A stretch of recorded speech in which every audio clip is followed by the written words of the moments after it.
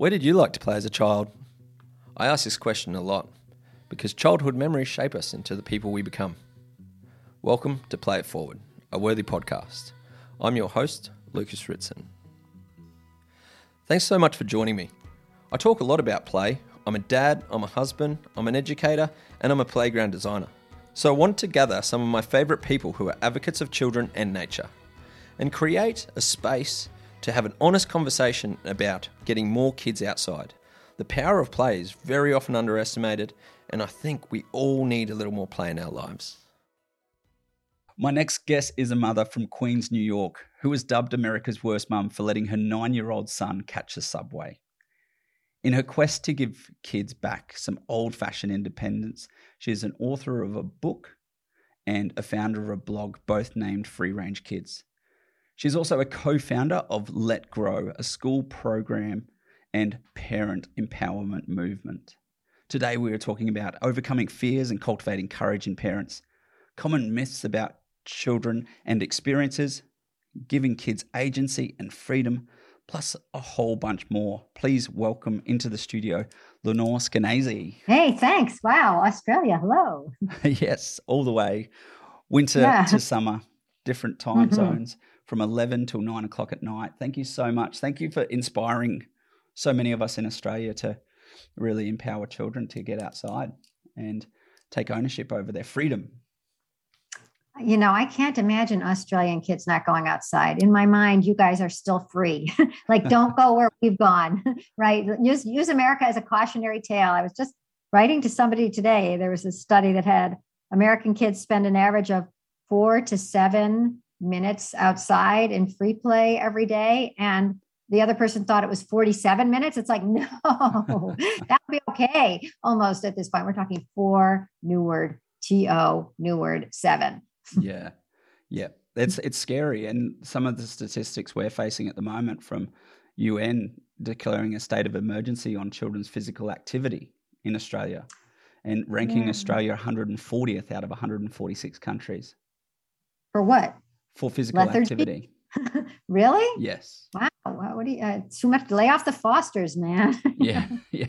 And that's a funny thing. We see America as this aspirational society in so many ways, and adopting a lot of the culture there and maybe forgetting some of our own and our own accessibility to nature. You know, I've been to Australia a couple of times and it was so spectacular and fun. And there was Bondi Beach and there were, in fact, kangaroos that I saw, and there was a lot of bush, and there was just so much beauty out there and cool birds. So get out there already. My God, it's really wonderful. You're preaching to the converted here, that's for sure. Yeah, that's probably true. Right. But it is like, and go outside. The crazy thing is we're seeing children in high density living in apartment buildings having more outdoor interaction than children in medium density suburbs in Australia. I wonder if that's because in America, we had a couple of things going on in the suburbs. And one was something they call like basically a lollipop development. Everybody wants to live. And in fact, I grew up on a cute little cul-de-sac with, 10 houses and a little cul-de-sac, that little circle at the end. And so basically, if you can imagine one giant superhighway with, cul-de-sac, and then like kilometer later, another cul-de-sac, and then a kilometer later, another cul-de-sac.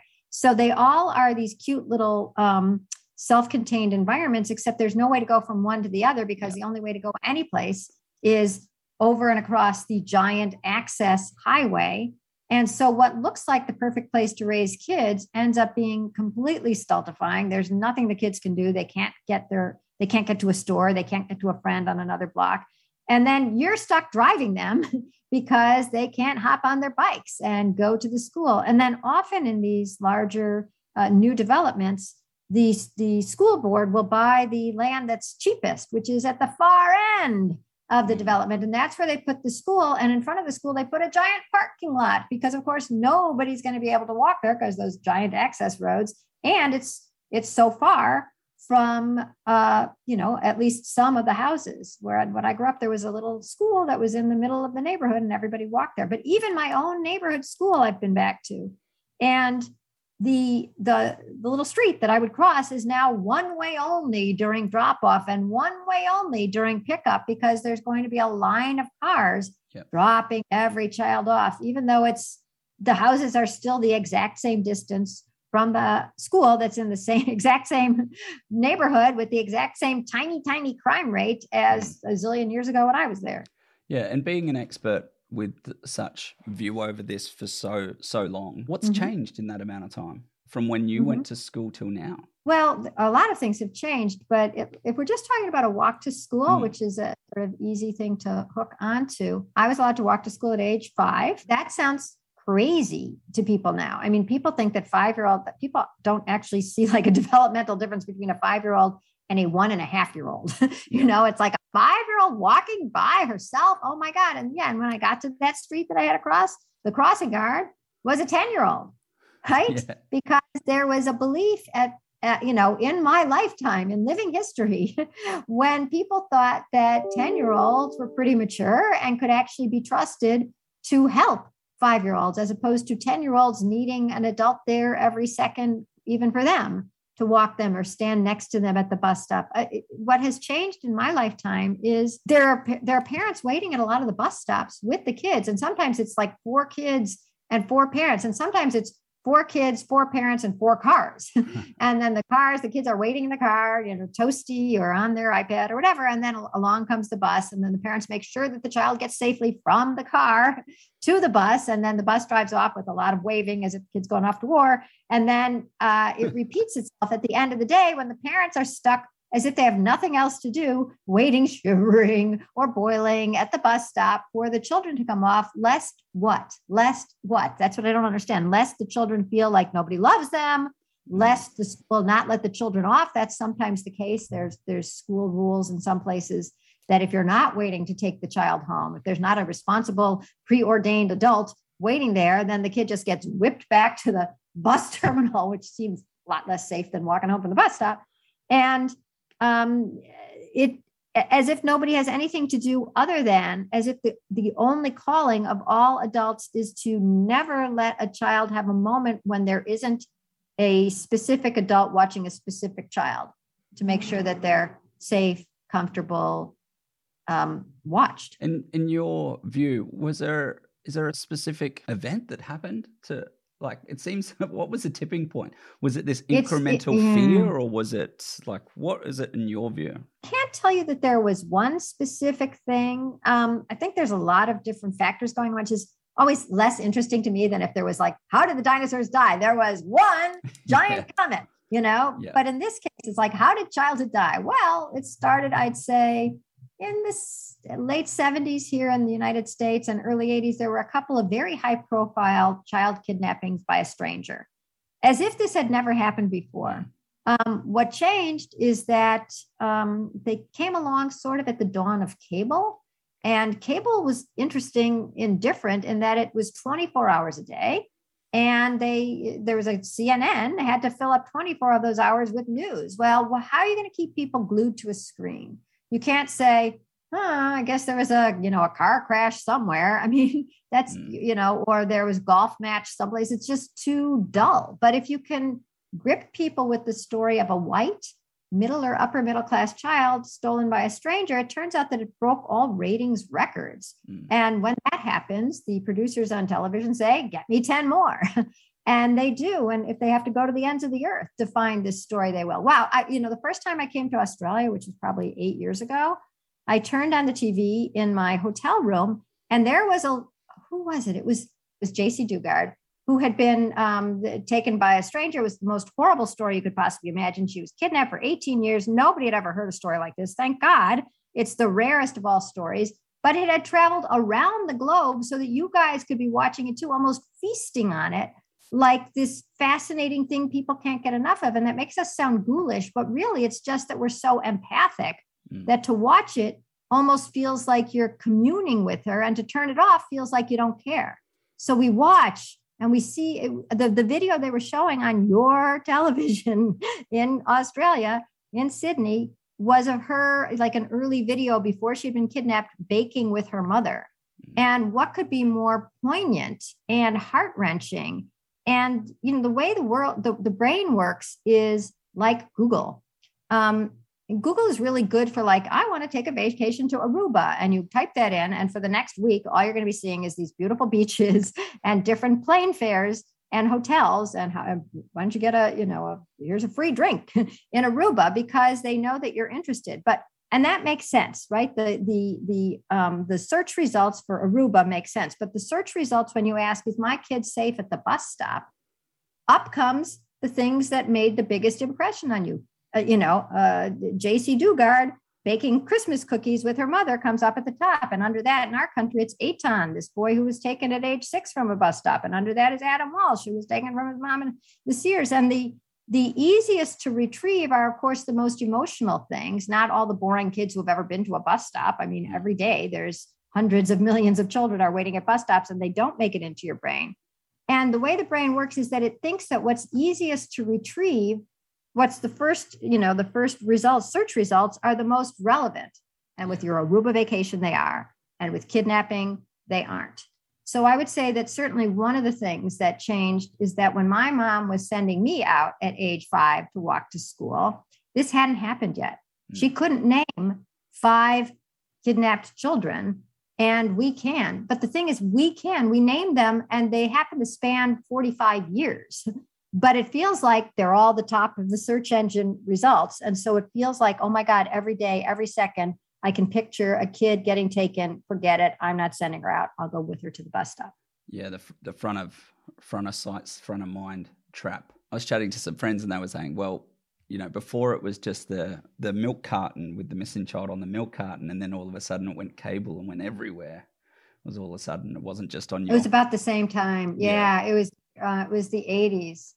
And the milk carton kids, did you have milk carton kids there? No, or was that just... we saw it through on TV that was a part of America. You had these missing kids on milk cartons. Isn't that a strange idea? Yeah, absolutely. Yeah, have some milk. It was actually very brief. I think it was a year or less than a year, but it made this deep impression on everybody, including me, because you're eating your cereal and you're looking at a picture on the side of a milk carton that says, have you seen me? And I'm like, yeah, I'm looking at you right now. Yeah. But of course it was like, have you seen me, to turn me in. So we're all citizens on the lookout, and you feel sort of proud because you could possibly save a child, but you're also terrified because you think that all these kids, each week, a new kid has been taken, and they never explained. And this I find horrifying. They never explained to the public that most of these kids were runaways or taken in custodial disputes, like in a divorce. Yeah.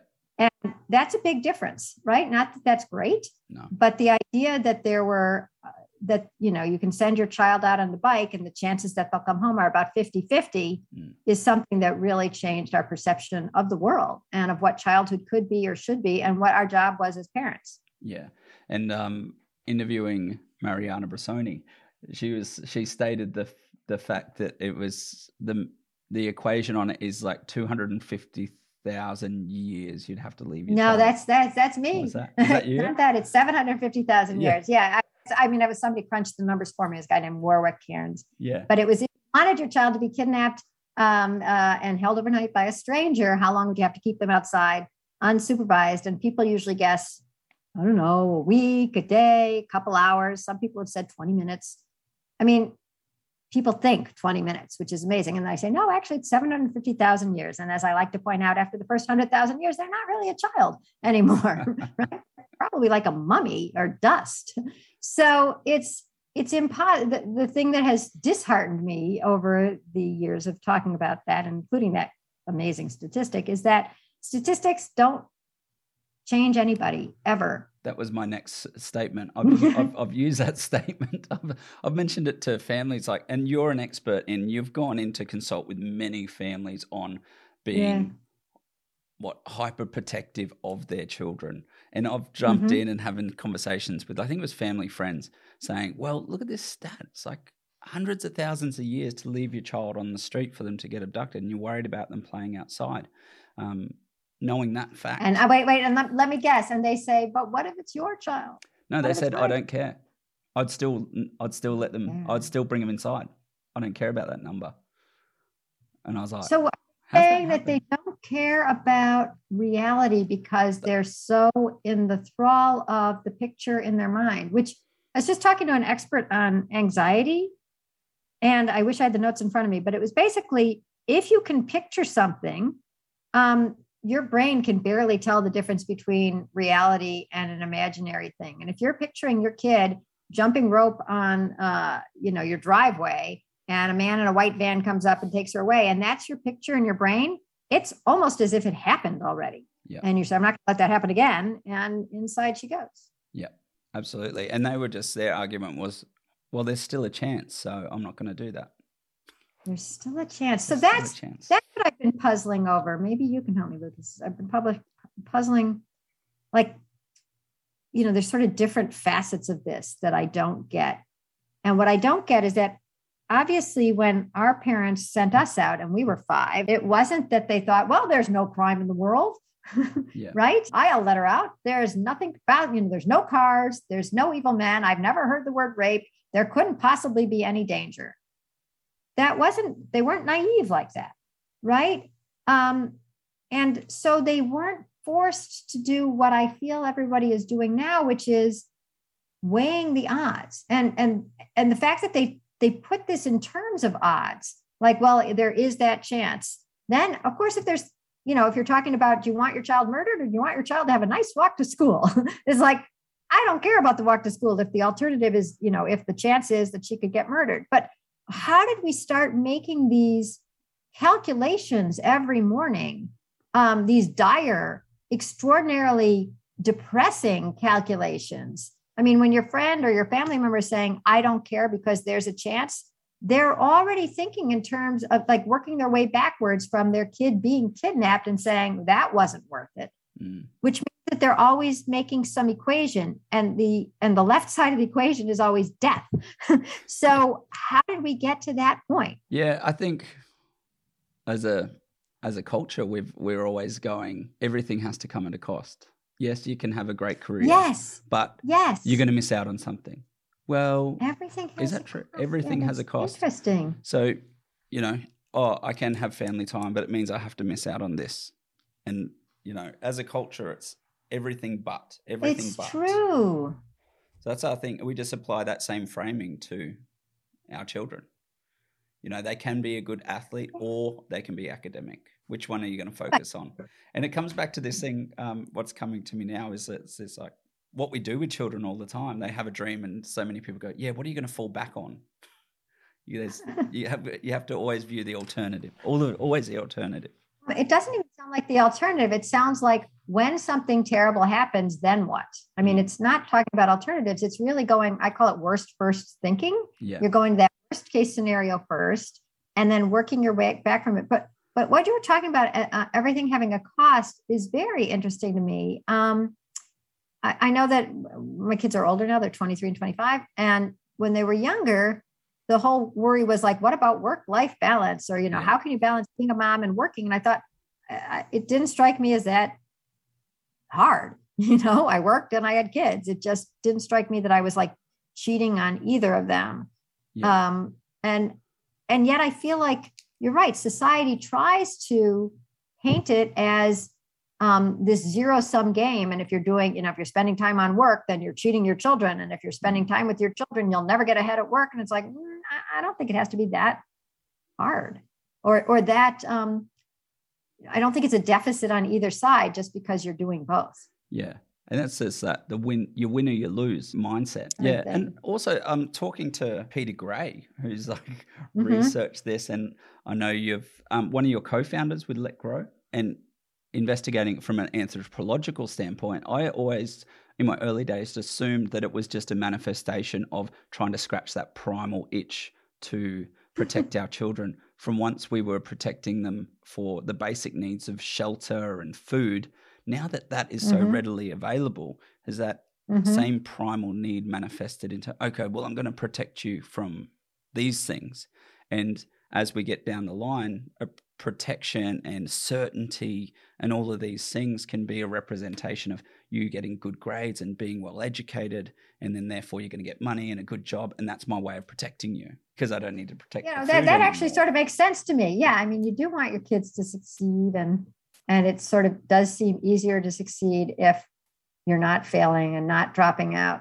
What interests me is I do believe there is this primal part of us that desperately wants to keep our children, you know, basically alive until we die, right? Because that's what we have them, and that is our protective instinct. What's new is that the instinct seems to have been sort of hijacked by this catastrophizing we were just talking about. Yeah. Like, I mean, yes, I want to keep my kids safe. Does that mean that the minute they're outside, they're going to be murdered or, you know, or run over by a steamroller? And I feel like all parents in every generation, and probably every species, except the ones that eat their children, but the other ones that don't eat their children, are probably trying to keep their children alive. And as we were saying, so were our parents. But what's new is believing that the minute we take our eyes off them, they are in danger. And they're in danger of two things. And one we've been talking about a lot, which is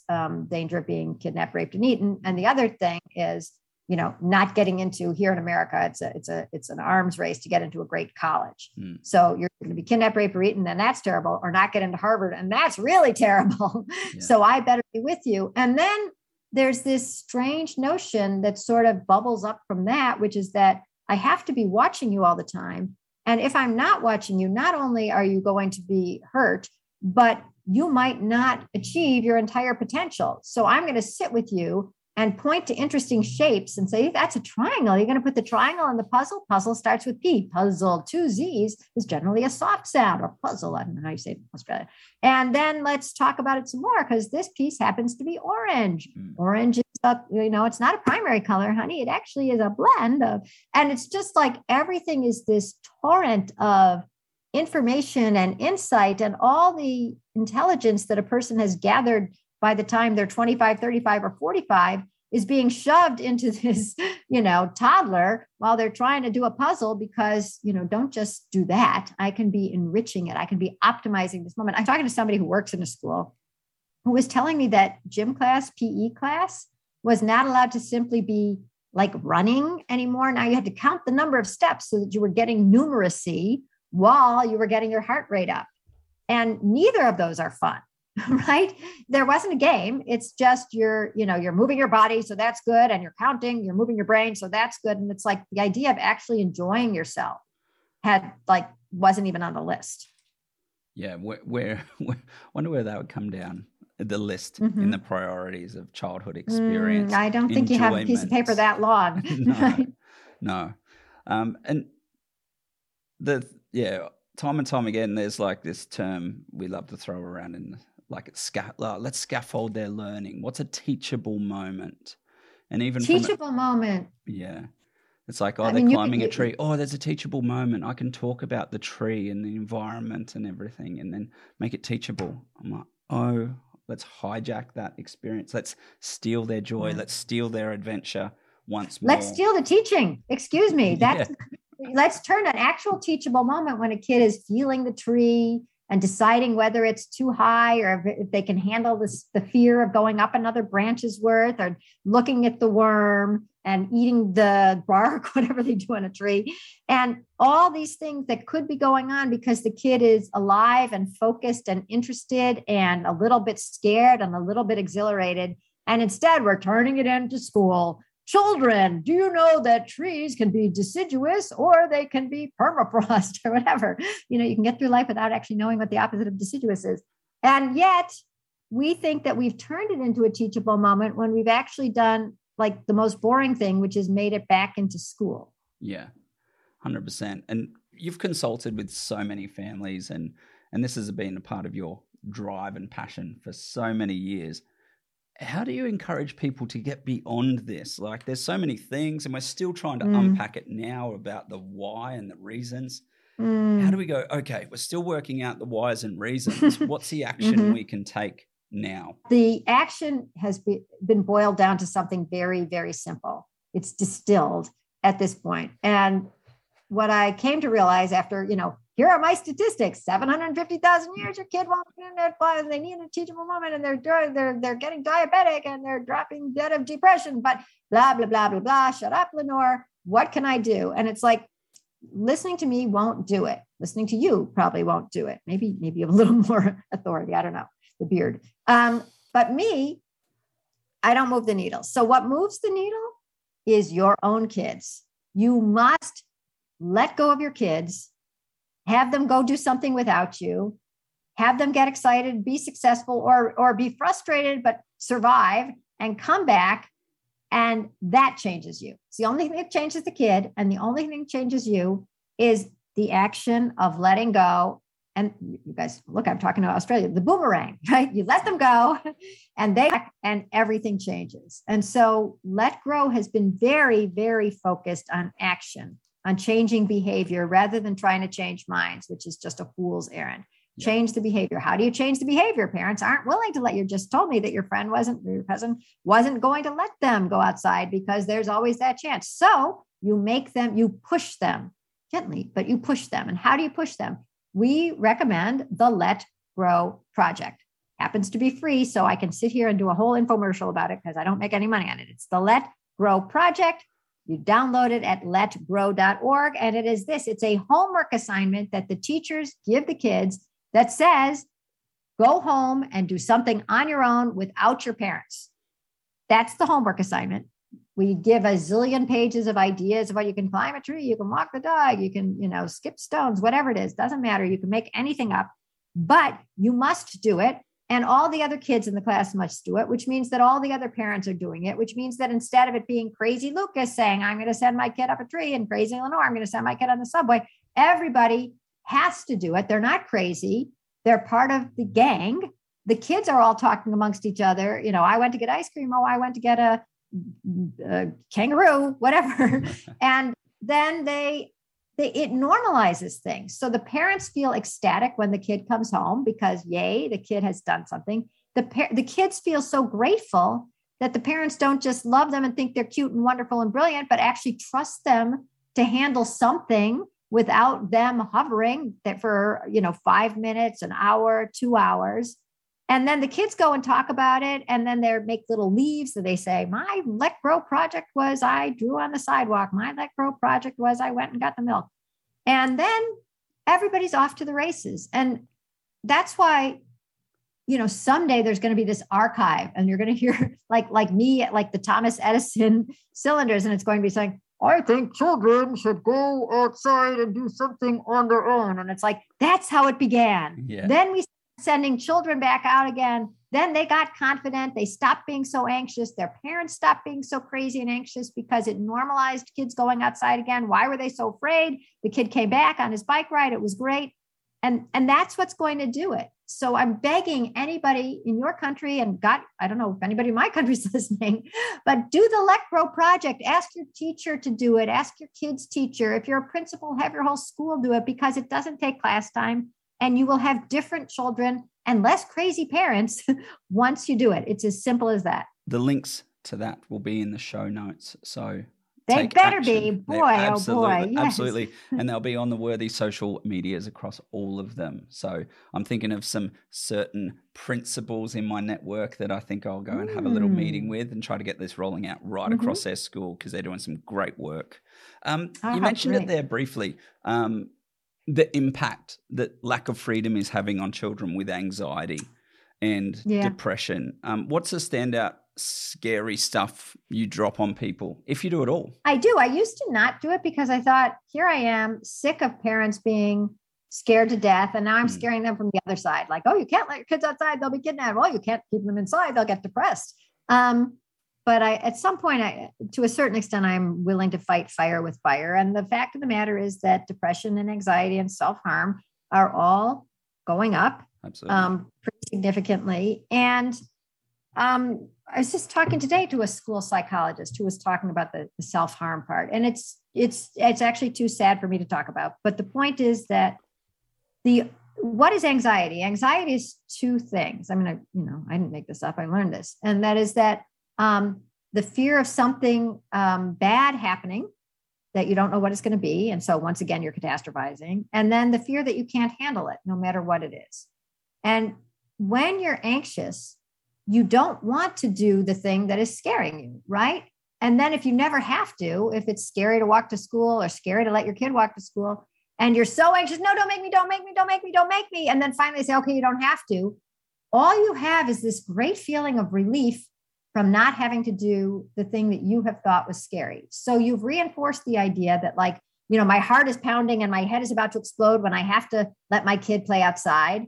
And I feel happy and relaxed and I guess safe and wonderful when I keep them inside. And so it just keeps reinforcing itself. And that's why the only thing that breaks anxiety, that breaks the cycle, is the action of, they call it in psychiatry, they call it exposure therapy. You're going to let the kid go outside while you stay inside. And then the kid comes inside and all they want is a drink of water because they're so hot and then they want to go outside and play some more. That changes you. And so children are getting really anxious because they don't know that they can handle anything because they're never allowed to. Don't walk to school. It's too scary. I'll talk to the teacher for you. I'll talk to the coach. The coach is always there telling you which game to play and which position to play. And, you know, it's all school. It's all supervision. Yep. And it's all protected, as if anytime you were left to your own devices, you would be a train wreck. Yep. Actually, a train wreck is kind of interesting word. I have this list of things that seventh graders wrote of stuff that they are interested in doing, but they're scared to do. And seventh graders are 12 and 13 years old. Yep. And the teacher was telling me recently that one kid said he was interested in walking to town, and this is in a small, safe suburb. But what if he walked or he was riding his bike and he got stuck on the tracks? Then what? What if he got stuck on the tracks while walking to town? Wow. It was just really an interesting one to me, because I just like, even if it was a guy walking in high heels, which is just, I'm trying to imagine like how you would get stuck, right? Presumably you could leave the shoe behind, but if you haven't had any experience in the real world, it's like, you know, what if I was put on a football field? I wouldn't know what to do. I've never done it. I've never been taught how to do it. And so it would be terrifying. And that's how they felt about the world. I mean, they were saying things like, the question the teacher had asked them was, what do you want to do, but you're a little hesitant to try? You're interested, but you're a little hesitant. And the answers were things like, I'd like to walk my dog, but what if he gets off the leash? I'd like to go into a store, but it's filled with strangers and I've never been in one without my mom. I want to use a knife, but I haven't been allowed to. I'd like to climb a tree, but what if I fell and broke my arm? So these seventh graders are sounding like 93-year-old grannies who, and I have a feeling the 93-year-old grannies are going to be insulted by this because they climbed a tree and used a knife. Resilient. Yeah, the what if hindrance. A bit less anxious. Yeah, it is a hindrance. It is. Peter Gray uses the analogy, and I can't remember if I gave it to him or if he gave it to me, of foot binding. You know, for a while there, and by a while I mean like 1,000 years, it seemed like a great idea to break a girl's feet when she was young so that they would keep being smushed enough to end up being like, to fit into a shoe the size of a tennis ball. And if I had said, no, that's horrible, that's crazy, you're crippling her, people would say, excuse me, that's beautiful, and you're the nut. And I feel like our perception is so warped that the idea of a kid waiting at the bus stop with 3 other kids and 2 other parents is striking us as dangerous. That's almost hallucinatory. Where do we go from here? Like, there's so much fear. It's this culture of what if comes back to the cost again. Okay, I want to walk my dog, but what's the cost? There has to be a cost. And you go, no, there doesn't need to be. And catastrophizing it. What's your approach for families that are split in their decisions? One's really pro and one's not so much. And I'm speaking to a few people I know out there. I'm not mentioning names, but just listeners of this podcast. I'm going to give them some tips. Hi. Perhaps it's Mrs. Ritson. So, I did a television show called World's Worst Mom. And actually, I don't know if it's available there or not. It's available on YouTube here, finally. I did it like 5 years ago. It suddenly showed up. And that was one of the tasks I had. I would go to extremely overprotective families. And my job was to spend 4 days with them, sending the kids out on little independent adventures and sitting with the parents, sometimes sitting on the parents while the kids went out. And sometimes it was a question of the tension between the family. The very first family I worked with, there were 13 families, was a blended family. And the mother had a 10-year-old who she wouldn't let do anything. She wouldn't let him ride a bike. She fed him in his mouth with a spoon sometimes. She wouldn't let him pour milk. She wouldn't let him walk to school, obviously, go on an overnight, blah, blah, blah. But the husband came with his daughter from another marriage who was 6, and she could do anything. And so, the poor mortified 10-year-old boy was like literally being run rings around by the girl on her bike. And there was the tension because then the mother felt like this little kid was showing up her son and don't make him feel bad. And then it was a bad scene. And so the only thing I could do is basically, before I'd even come up with the Let Grow project, was to do that with them. And so I sent the mom and dad off to like a spa while I stayed home with the kid and showed him, here's how you use a knife. You're going to be able to use a sharp knife, not only feed yourself in your mouth, but use a sharp knife by the time your mom comes home. And sure enough, he could, because there's literally nothing easier than using a sharp knife to cut like a cucumber. And then I sent him on a bus one day, and one day I got him a bike. And I felt bad because it meant that he was going to have to learn how to ride a bike on international television at age 10, which isn't easy. But he was so excited because finally he got to try riding a bike. And he fell a couple times. I mean, nobody's going to be perfect the first time, but after about an hour, he sort of like could wobblily go across a small parking lot where there were no cars. But he was doing it. It was like more than one rotation of the wheels. And when we came home, and this is why reality TV is so annoying, the cameras were outside and I was inside, and the mother burst in to tell her mother, the grandma, guess what, Mom? What? Sammy can ride a bike. And the grandmother was like, what? Sammy can ride a bike? And she's like, yes, Sammy just learned how to ride a bike. And they were dancing around with joy. Sammy can ride a bike. Sammy knows how to ride a bike. And I'm like, oh my God, these are the very people who kept him for an entire decade from setting foot on pedal, right? And now they're happy. But that's all it took for me to change. I was like, oh my God, this fear is as thin as ice, and you have to crack it. And once again, it gets to action, because as much as they felt like their job was to constantly protect, they didn't want the boy to fall off his bike, and they didn't want him to feel frustrated while trying to ride a bike. So the best answer was never ride a bike. Yeah. And until then, that worked just great. But it turns out that this new and improved idea, put him on a bike, was even better, because now they had all the joy of seeing their kid blossom. Instead of just being safe inside and kind of surly, he was outside doing something.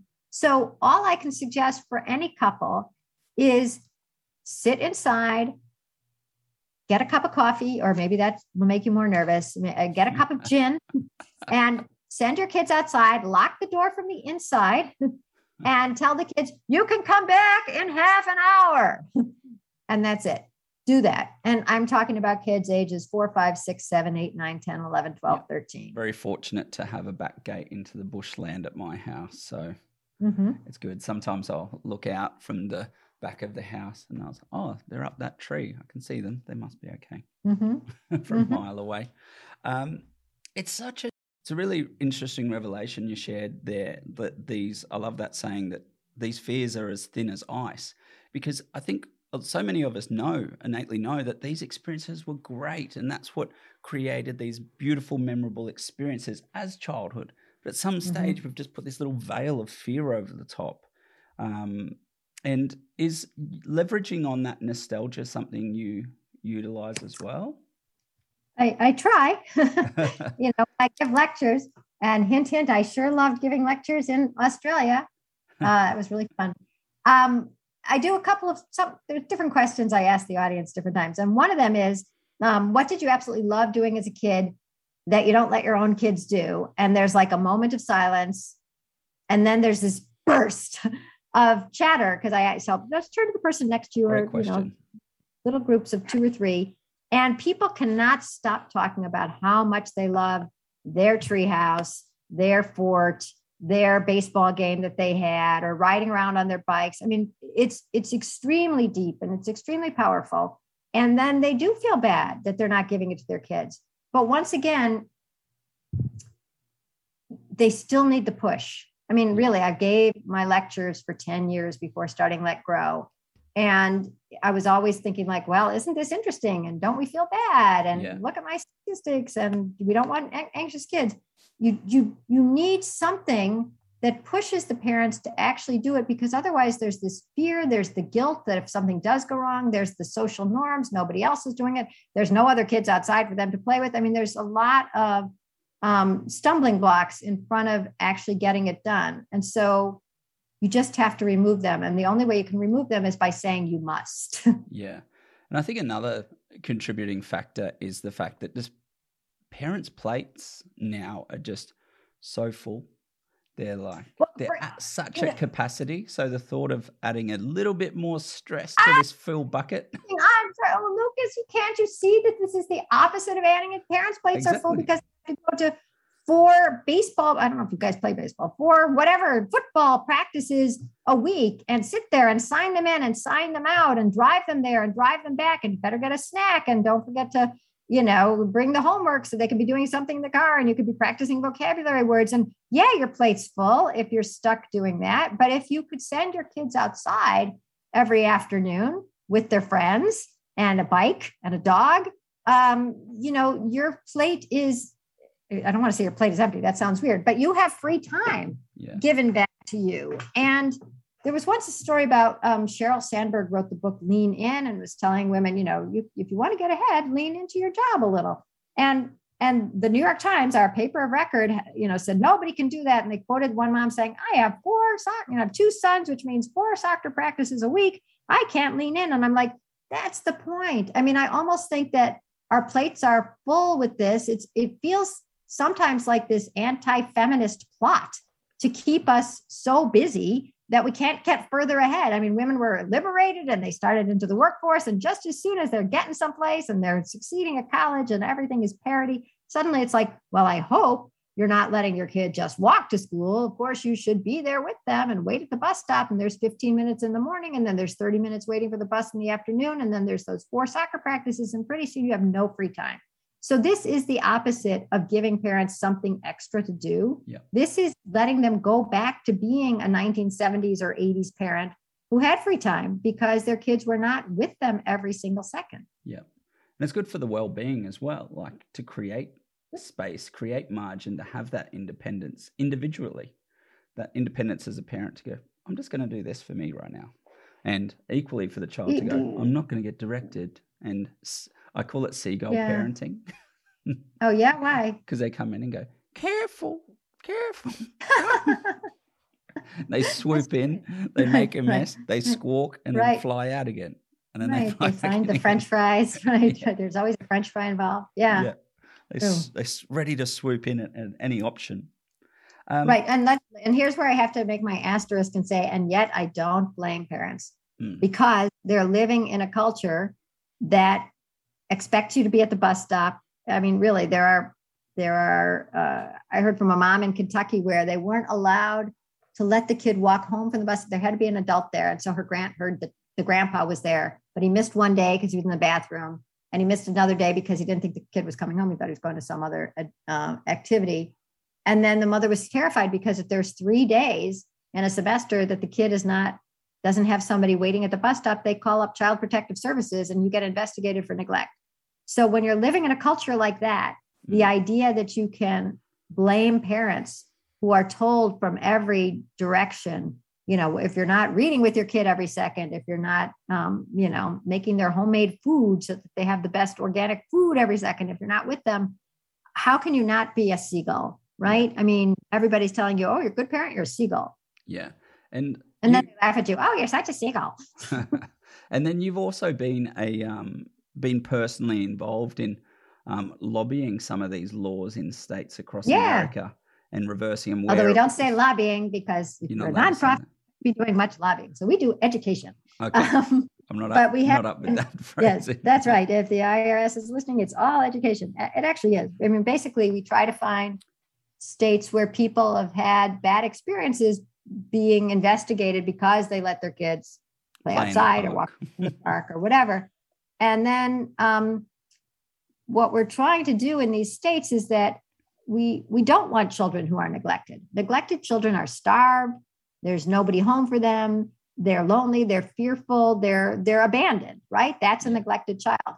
A child who I think is ready at age 7 to walk to the park or go run an errand for me, that's not neglect. But the way the laws are written in most of our states, it doesn't distinguish between those. It just says a child should be properly supervised. And depending on what I think, a properly supervised kid is a person who's, 7 years old and is allowed to go to the Dairy Queen. But if somebody sees a child outside, and now everybody has a cell phone, and so it's way easier to call, 911 or whatever you guys call, basically the cops. Yeah. What we want the law to say is that, okay, but if somebody calls and says, I see a child outside, well, what's happening? Oh, they seem to be walking home with an ice cream cone. It's like, okay, thank you very much. That's the end. That's not neglect. You're only allowed to pursue a call of neglect if there's something that's seriously wrong. What's happening? The child has a black eye, or I haven't seen a parent at that home for 4 days. The child came to my house and asked for food. I mean, please investigate that. I want children to be safe. But I don't want every parent who trusts their kid to be investigated simply because we haven't narrowed the definition of neglect more. So in 3 states now, including Texas, which is huge, they've changed the laws to what we used to call it a free range kids law. Now we call it a reasonable childhood independence law. That's so impressive. And what's the outlines of that law? That law says that when a parent feels a child is old enough for some independence, it's not against the law for them to give it to the child, so long as they're not placing the kid in obvious and statistically likely danger. Because one of the things that we were talking about before, the what if culture is, okay, like we talked to one dad who let his kid walk home from the grocery, and the kid was fine, and it's the same route that he takes basically often home from school. But the police picked him up and said, well, what if he was attacked by a homeless man? It's like, yeah, well, what if you're in the house and you fall down the stairs? Should I not have stairs? I mean, you can't go to the very worst case scenario and use that as an excuse to say, therefore, it was a dangerous situation. It's a normal situation that once in a very long while is dangerous, but so is eating solid food. You just can't say because something bad could have happened, he should have never let his kid do that. Let's base all our practices on an anomaly. Thank you. I feel like that's exactly how I usually say it. And I'm never sure if everybody knows what an anomaly is, which is an unusual circumstance, like the least like. You've moved with Let Grow, and through my observations of what the Let Grow movement is about. It's like children are smarter, stronger, and can be safer than we think they are. But you've got a lot to do around activating schools now within that program. So how did that come about? Because in my observation, it started off with more of the parent's role and then moving to school. What was that evolution? So Let Grow started. So I did free range kids. I let my 9-year-old ride the subway alone, wrote about it, ended up on all the television shows, got labeled America's Worst Mom, and started Free Range Kids as a blog. Can I jump in there? Anyone that wants to, it will be in the show notes, but to look at those videos from so many years ago about you on morning shows with your son, and then a child psychologist telling you like, oh, but they can get independence by picking up after themselves. It's some of the most cringe stuff. Like, it's great to watch. It is. I mean, really, like I said, I really am more interested in the culture. It's like, how did it get to the point where we'd say like, well, picking up a sock, and I think that there is something good about picking up a sock. Absolutely. And it took me a long time, but now I pick up my socks. There is something both liberating and adult about it, but it's not the same as going outside. No. Anyway, so the psychologist on the show who was grilling me at that point said he could have had the same experience if you went with him. It's like, I don't think so. If you followed him, and if he saw you follow him, whatever. Anyways, so so for those 10 years of free range kids, it was me doing exactly what we're doing tonight, which is talking about this interesting phenom. Our own childhoods were so different. It changed so fast. Kids seem to be anxious. What can we do? We have to reject this culture of fear. Let's look at this. Is it legitimate? No, actually, crime is at a 25-year low. I enjoy doing that, but I didn't see change. I didn't see change happening. And so when these other people came to me and said, let's start a nonprofit because we think that kids are falling apart in young adulthood. They're anxious and they're hypersensitive. They're having a hard time at work. They're having a hard time on campus. They're going to mental health services a lot. They said we need an earlier stage intervention. And that's what you're talking about. It's like giving kids independence so they grow up a little less anxious and a little more confident. We decided that rather than trying to change any minds anymore, we were just going to change behavior. And so that because, as I said, once again, you need this push. I mean, once in a while, a parent will be able to do this by themselves, but we were just talking about all the cultural impediments to giving your kid what we would call an old-fashioned childhood. So we decided where Willie Sutton went where the banks are. You're like, why do you rob the banks? Willie, it's because that's where the money is. And so that's where the kids are in school. And if you get a class of students, like one class of kids doing the Let Grow project, that's 30 kids at once. That's, anywhere between 30 and 60 parents, let's say that. And if you get the school, that's 300 kids and all their parents. And then if you get the school district, that's thousands of kids. And it's even better if you're doing it in a whole community, because one of our favorite stories is a kid who was doing his Let Grow project, went to the store in Connecticut, doesn't matter, and bought something. And the staff was worried. He's fifth grader. What's he doing there by himself? And somebody asked him, what are you doing here without an adult? And he said, I'm doing my Let Grow project. What are you talking about? He said, Let Grow project. We have to do things for school on our own. And I'm like, all right. But then after that, as kids came in, nobody thought about it twice because everybody was used to the idea that, of course, kids are independent here. They're doing their Let Grow project. So it's to re-normalize the idea of kids out and about. And so we're doing a lot through the schools, although, boy, what a terrible year to work with schools, I have to say, kind of tough.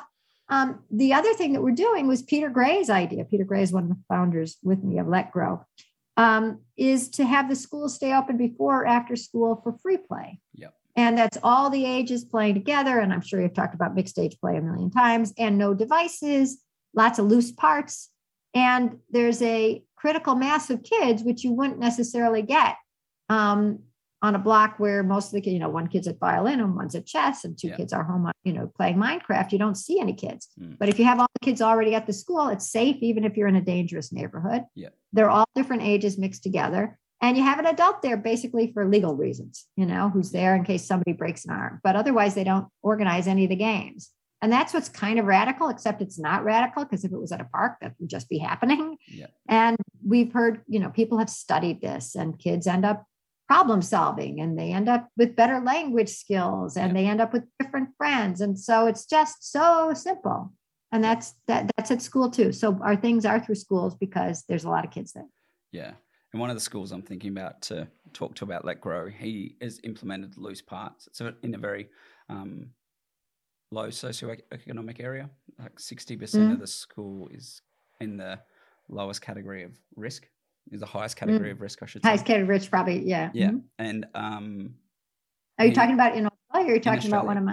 In Australia. Oh, I don't even know about this. You have to tell me. Get case studies. Oh, well, he implemented loose parts in nature play, and it can't be taken away from the children as punishment. Great. And in 1 year, he had a 70% drop in violent incidents in his school. I need to talk to him. What you just have to. Yeah, I'll do an email introduction. 70% drop in violent incidents. He's had a 30% increase in attendance, and I think the children that were engaged in that initial program, I think like roughly 20 or 25, I can't remember precisely, but 20-25% of children were getting C's and A's, and then from within 1 year, that 60% were getting C's and A's. Wow. And he was doing the Let Grow Play Club? Not Let Grow, but loose parts, free play, which sounds very similar to what you described just there. But I want to talk to him about doing the Let Grow Play Club as an extension. It sounds like the same program. thing. Yeah. Outside I'll hours. tell you what oh, that's really good. Yeah. So what we're studying this year, hopefully, if there's school, is there was a speech pathologist at a school where they were doing the Let Grow Play Club, and she didn't really know what was going on, but she said, what is happening? Because the kids started coming in with like this explosion of language. It's like, something is happening here. And it turned out it was the Play Club.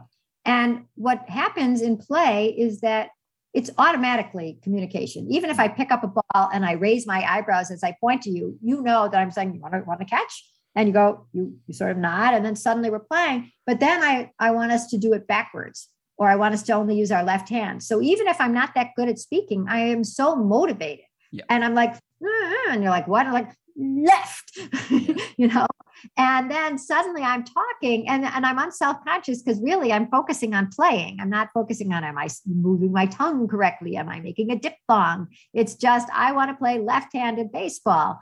And so she is going to be studying. We're going to have because of COVID, we can't have all the ages together, but we can have second, third, and fourth graders together. And in one class, the second grader, they'll all have the Let Grow Play Club, the unstructured play. And another class, I don't know what they'll have, either reading or maybe phonics lessons or something like that. And then we're going to see at the end of a year with 2 afternoons of Play Club each week for a year, whether there's a big difference in the language skills. And I can't wait to see the results. Yeah, I know where that's heading. And I just think, I think so. My first thing is like, oh, gee, yes? I would hope to be in that Play Club, if I would say. I know. Even if they're just happier. And we actually have another study, because sometimes it seems like, so action changes things. But I think that to get to the action point, some people say, show me the money, prove that this is not just making kids happy, because who cares about that, right? Like, prove that they're not making new friends and have a will to live. Yeah. Show me that their grades are going up or that their actual anxieties are going down. And so we've seen these amazing results in terms of anxiety, but we haven't studied it with numbers. And so we have a professor of psychology who's also a clinical psychologist who is going to take 3 or 4 families pilot study where a kid has a diagnosis of anxiety and treat them only with the Let Grow project, only with independence, because there is something in psychology that's similar. It's cognitive behavioral therapy. I'm afraid of dogs. Okay, well, today you're going to look at a picture of a dog, and tomorrow you're going to be across the street from a dog, and then the next day you're going to be in the same room with the dog. But you're always dealing with the dog fear. He thinks that the dog fear might be treated by, I need you to go to the store and get me, a pound of salami. Actually, the dog will come right after you. Maybe that's the wrong example. I need you to go to the store and get me Pringles, right? And just by going to the store and having to talk to an adult and figure out whether you got the right change, and maybe you got in the wrong line, or somebody, or you can't reach the Pringles or whatever. All these things are real life that slight problems that you have to deal with. And in dealing with each of them, I think of it as each one is just this tiny little 3D printer of confidence. It's like, okay, I had to ask somebody to reach me down the Pringles and they got it. Okay, I looked at my change. It was the wrong amount. I told the lady. Okay, leaving the store, I forgot to get my receipt. I was a little embarrassed. And then I went back to get it. And each thing is a little layer of confidence. And it's quite possible that confidence breaks the spell of anxiety without you having to be looking at a picture of a dog. Yeah, absolutely. And I put it down to, even when children are playing in a challenging environment, and being a playground designer, saying around environment can create behavior. Sure. And so if a child's being brave physically and they can have a tangible experience doing that, it's going to make it. It's going to transcend social interaction, which could be the most risky thing some children do within social interaction. Not necessarily climbing a tree, but just to go up to that group of children and engage in play is much scarier. But it's that tangible learning that manifests into the intangible experience, and that creating a courageous culture internally in that. Yeah. And that's not going to come by someone saying, oh, now go join in. or Mhm. hold my hand. Or while I I'll take you organize over. the game. Yeah. I'll organize the game so you'll be part of it because everybody gets a turn. Yes. And And that's something I had to tell you overcome what to do. as a parent and being like this outdoor educator, like fun. My daughter was calling me the children's adult. So if we're at a gathering, she's like, "You're the children's adult. You have to come and play with us." But then I quickly went, I was kind of proud and I was like, yeah, I'm the children's adult. That's my thing. I'm the play guy. But then, right, I'm so much more fun than everybody else. yeah, it got to the point was like, well, this is about you, isn't it? Oh, okay. And being pulled in to be that director, to be the coordinator, to be the conductor of play. Mm-hmm. So then I had to rebrand that and just constantly give that independent. I'd still use when I would play, I'd still use the language around not to direct and try to be a participant. But by being there, I was still being that authoritarian figure, especially being like 5 times the size of a lot of children. So yeah, I had to learn how to step back and be like, okay, they've got to learn these skills for themselves. So an example of where I've gone with that now, if the children want me to play like building a tree house that they can't do some things, I just refer to myself as like, I'm the robot and I'm just a tool for you to use. I see. So I'm not going to take charge. I'm not going to do it. You've got to do these decisions and then I'm out. So a little insight into my own journey. Mix things up a bit. What are you most excited about within this movement? You've been doing it for a long time now. Looking forward, what excites you most with the direction and Let Grow and the development and evolution of Free Range Kids? Well, first of all, I have a new edition of Free Range Kids out, and I'm excited about it because there's a whole chapter on anxiety because I've learned so much about that. And one of the things that does interest me that I haven't pursued very much is asking people to think back on their childhood and whether there's something that they did as a kid just for fun. Maybe it seemed stupid or maybe it just seemed quirky, that found that like was the key that unlocked their future. Because I've just heard so many interesting stories about, like, I was talking to one lady and she said, whenever she played Barbie, they would like never get to the Barbie part because she was always like making a water bed out of a water balloon and then making a house out of the popsicle sticks or whatever. And she ended up as a stage set designer. And I talked to, and there are cool stories like that. There was one lady, one of my questions sometimes at a lecture is, what did you see doing? What did you do as a kid that you still see yourself doing today? And one lady said, nothing. I was like, really? Okay. What did you do as a kid? She said, well, as a kid, she raps, rhapsodic about, I had all the kids in the neighborhood would come over to my driveway and we were going to put on a play and I'd give everybody their parts. And then, then they would put on a play. And I said, oh, okay. So what do you do now? And she said, oh, nothing like that. I'm the HR director at Cliff Bar. And it's like, I give people their roles and then make something happen. Okay. So it's just, I would like to do more of that because it's a fun sort of parlor trick, because my guess, I mean, like you sort of don't count because you were probably playing as a kid and you're still sort of interested in play.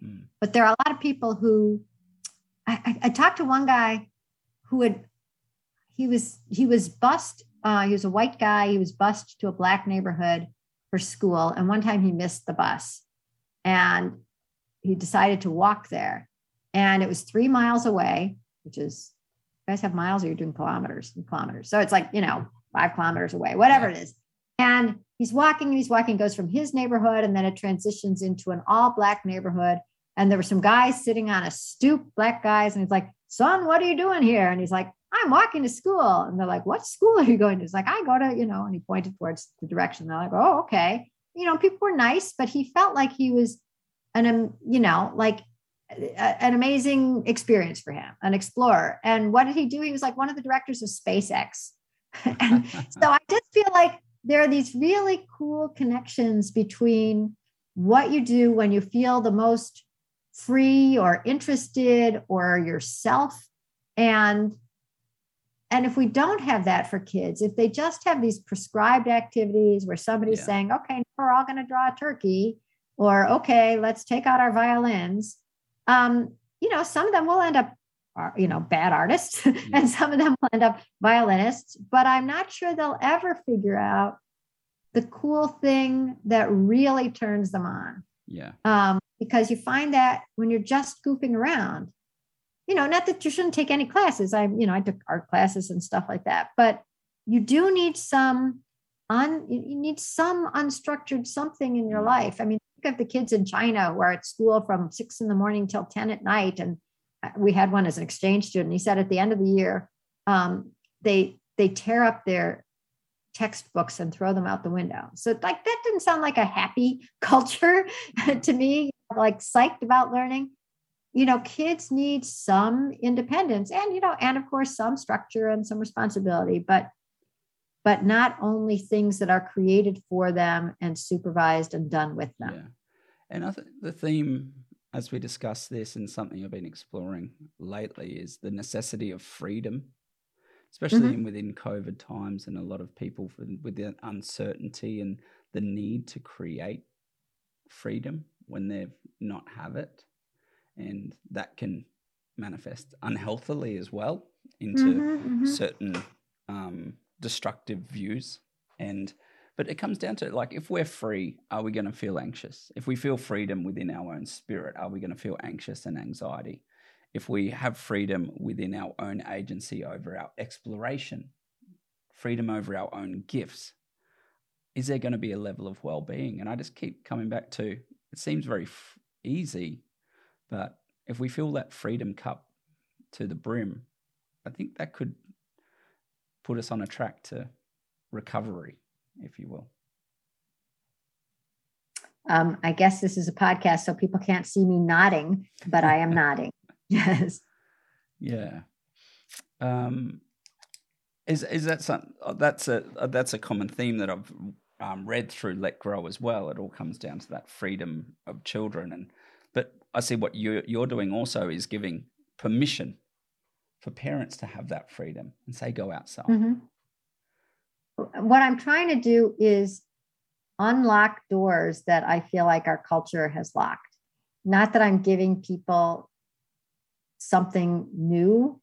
I feel like something has been stolen from us, which is our trust in the world, our belief in children, our understanding of child development, and our confidence in ourselves and our neighborhoods and our kids. I feel this has been sucked out of us. And all I'm trying to do is make things stop sucking. Yes. Well, what's your life mission? I'm just trying to stop stuff from sucking. That's right. Right. Well, asterisk. What I mean by it. Yeah, I could actually spend a very, very long time chatting to you about these things. And it's been lovely to chat and just have this beautiful conversation. I feel very inspired. Yes, thank you for all you do with Let Grow. I'll put all the links in the show notes, as well as the second edition of Free Range Kids, which I'm excited about. And anything else where people can go to check out what you do and where they can learn to give themselves permission and freedom. Yeah. All right. So if you go to letgrow.org, and it's not Let It Grow, it's not Let's Grow, it's LETGROW. People think Let It Grow, which is just horrifying. Anyways, if you go there, especially if you click on school programs, you'll see a couple of lovely videos of kids who have done things on their own and just describing it very quickly. Kids in a poor school, kids in a rich school, younger kids, older kids.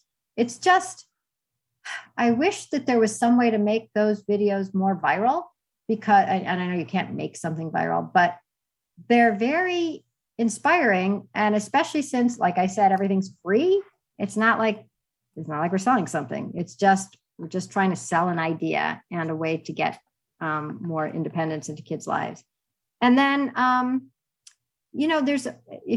whether or not you buy the book, if you go to freerangekids.com/ I'll send you the link, book guide or something. I put together some of my favorite questions for just a fun discussion, including ones we talked about, what did you love doing that you don't let your own kids do? Did you get anything out of free play? Do you think, what do you think the difference is between, a game that you organize and a game that your kid organizes? Just sort of more fun than most dinner party conversations. just asking some of those questions. And they are, like I said, they don't necessarily change you, but they loosen the ground. They start like breaking up the ground. Yeah. And also always desperately looking for great stories, and not even so great stories, just any stories of letting your kids do something independently, how you felt, how they felt. And especially if you're a teacher or a principal or a headmaster or whatever, and you have watched this at your school, I'm really curious to hear what you observed and what surprised you. Those stories help me because then I end up saying them on the next podcast. Yeah, that's good. And actually, I don't know when this is going to be aired. Oh, it doesn't matter. I think our contest is just for America. We have a contest running now about send us a picture of your kid doing something independently, but never mind. You should do your own. We'll put the link for the socials so they can check out those photos as well. I'll also put in a link in the show notes, a story done by the ABC here in Australia around street activation and families taking back their neighborhoods, which is very exciting. Very cool. So, my neighborhood has a play street. Yeah. Where I live here in Queens. Yeah, they blocked off a street because there wasn't enough playground. Yeah, that's awesome. Thank you so much. I look forward to you joining us again in the future for the next season. Good. That would be Sounds phenomenal, great. Extending on our conversation. But thank you once again for all you do. Thanks for the inspiration. And it's nice to finally meet the person that I read about in my journey like almost 10 years ago into education. So she's so old. No, okay. Full of wisdom. How many years ago? Granny, tell me more. Okay. Well, thank you, Lucas, and have a lovely day, even though for me it's nighttime and I'm going to bed. Thank you. Have a lovely evening. Chat soon. Thanks. Thank you for joining us on another Play It Forward worthy podcast. I think the title of America's Worst Mum's a bit harsh for such a phenomenal, inspiring person. That was the amazing Lenore Skenazy. Thank you for joining us on another Play It Forward worthy podcast. All the links are in the show notes, and I look forward to you joining us again soon.